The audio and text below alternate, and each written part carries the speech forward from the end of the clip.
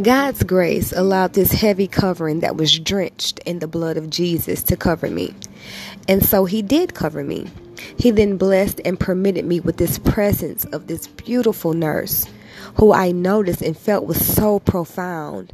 And I later learned she was powerfully endowed with the Holy Spirit that helped capture me from the activities the devil had of this gruesome stronghold. Her name was Lynn. I loved Lynn. She was a good lady. And as I sat on this black gurney, dressed in a pale blue Johnny gown, waiting for Nurse Lynn to place this IV in my arm for the preparation of this grim procedure that Jesus had refused and unknowingly had already dismissed.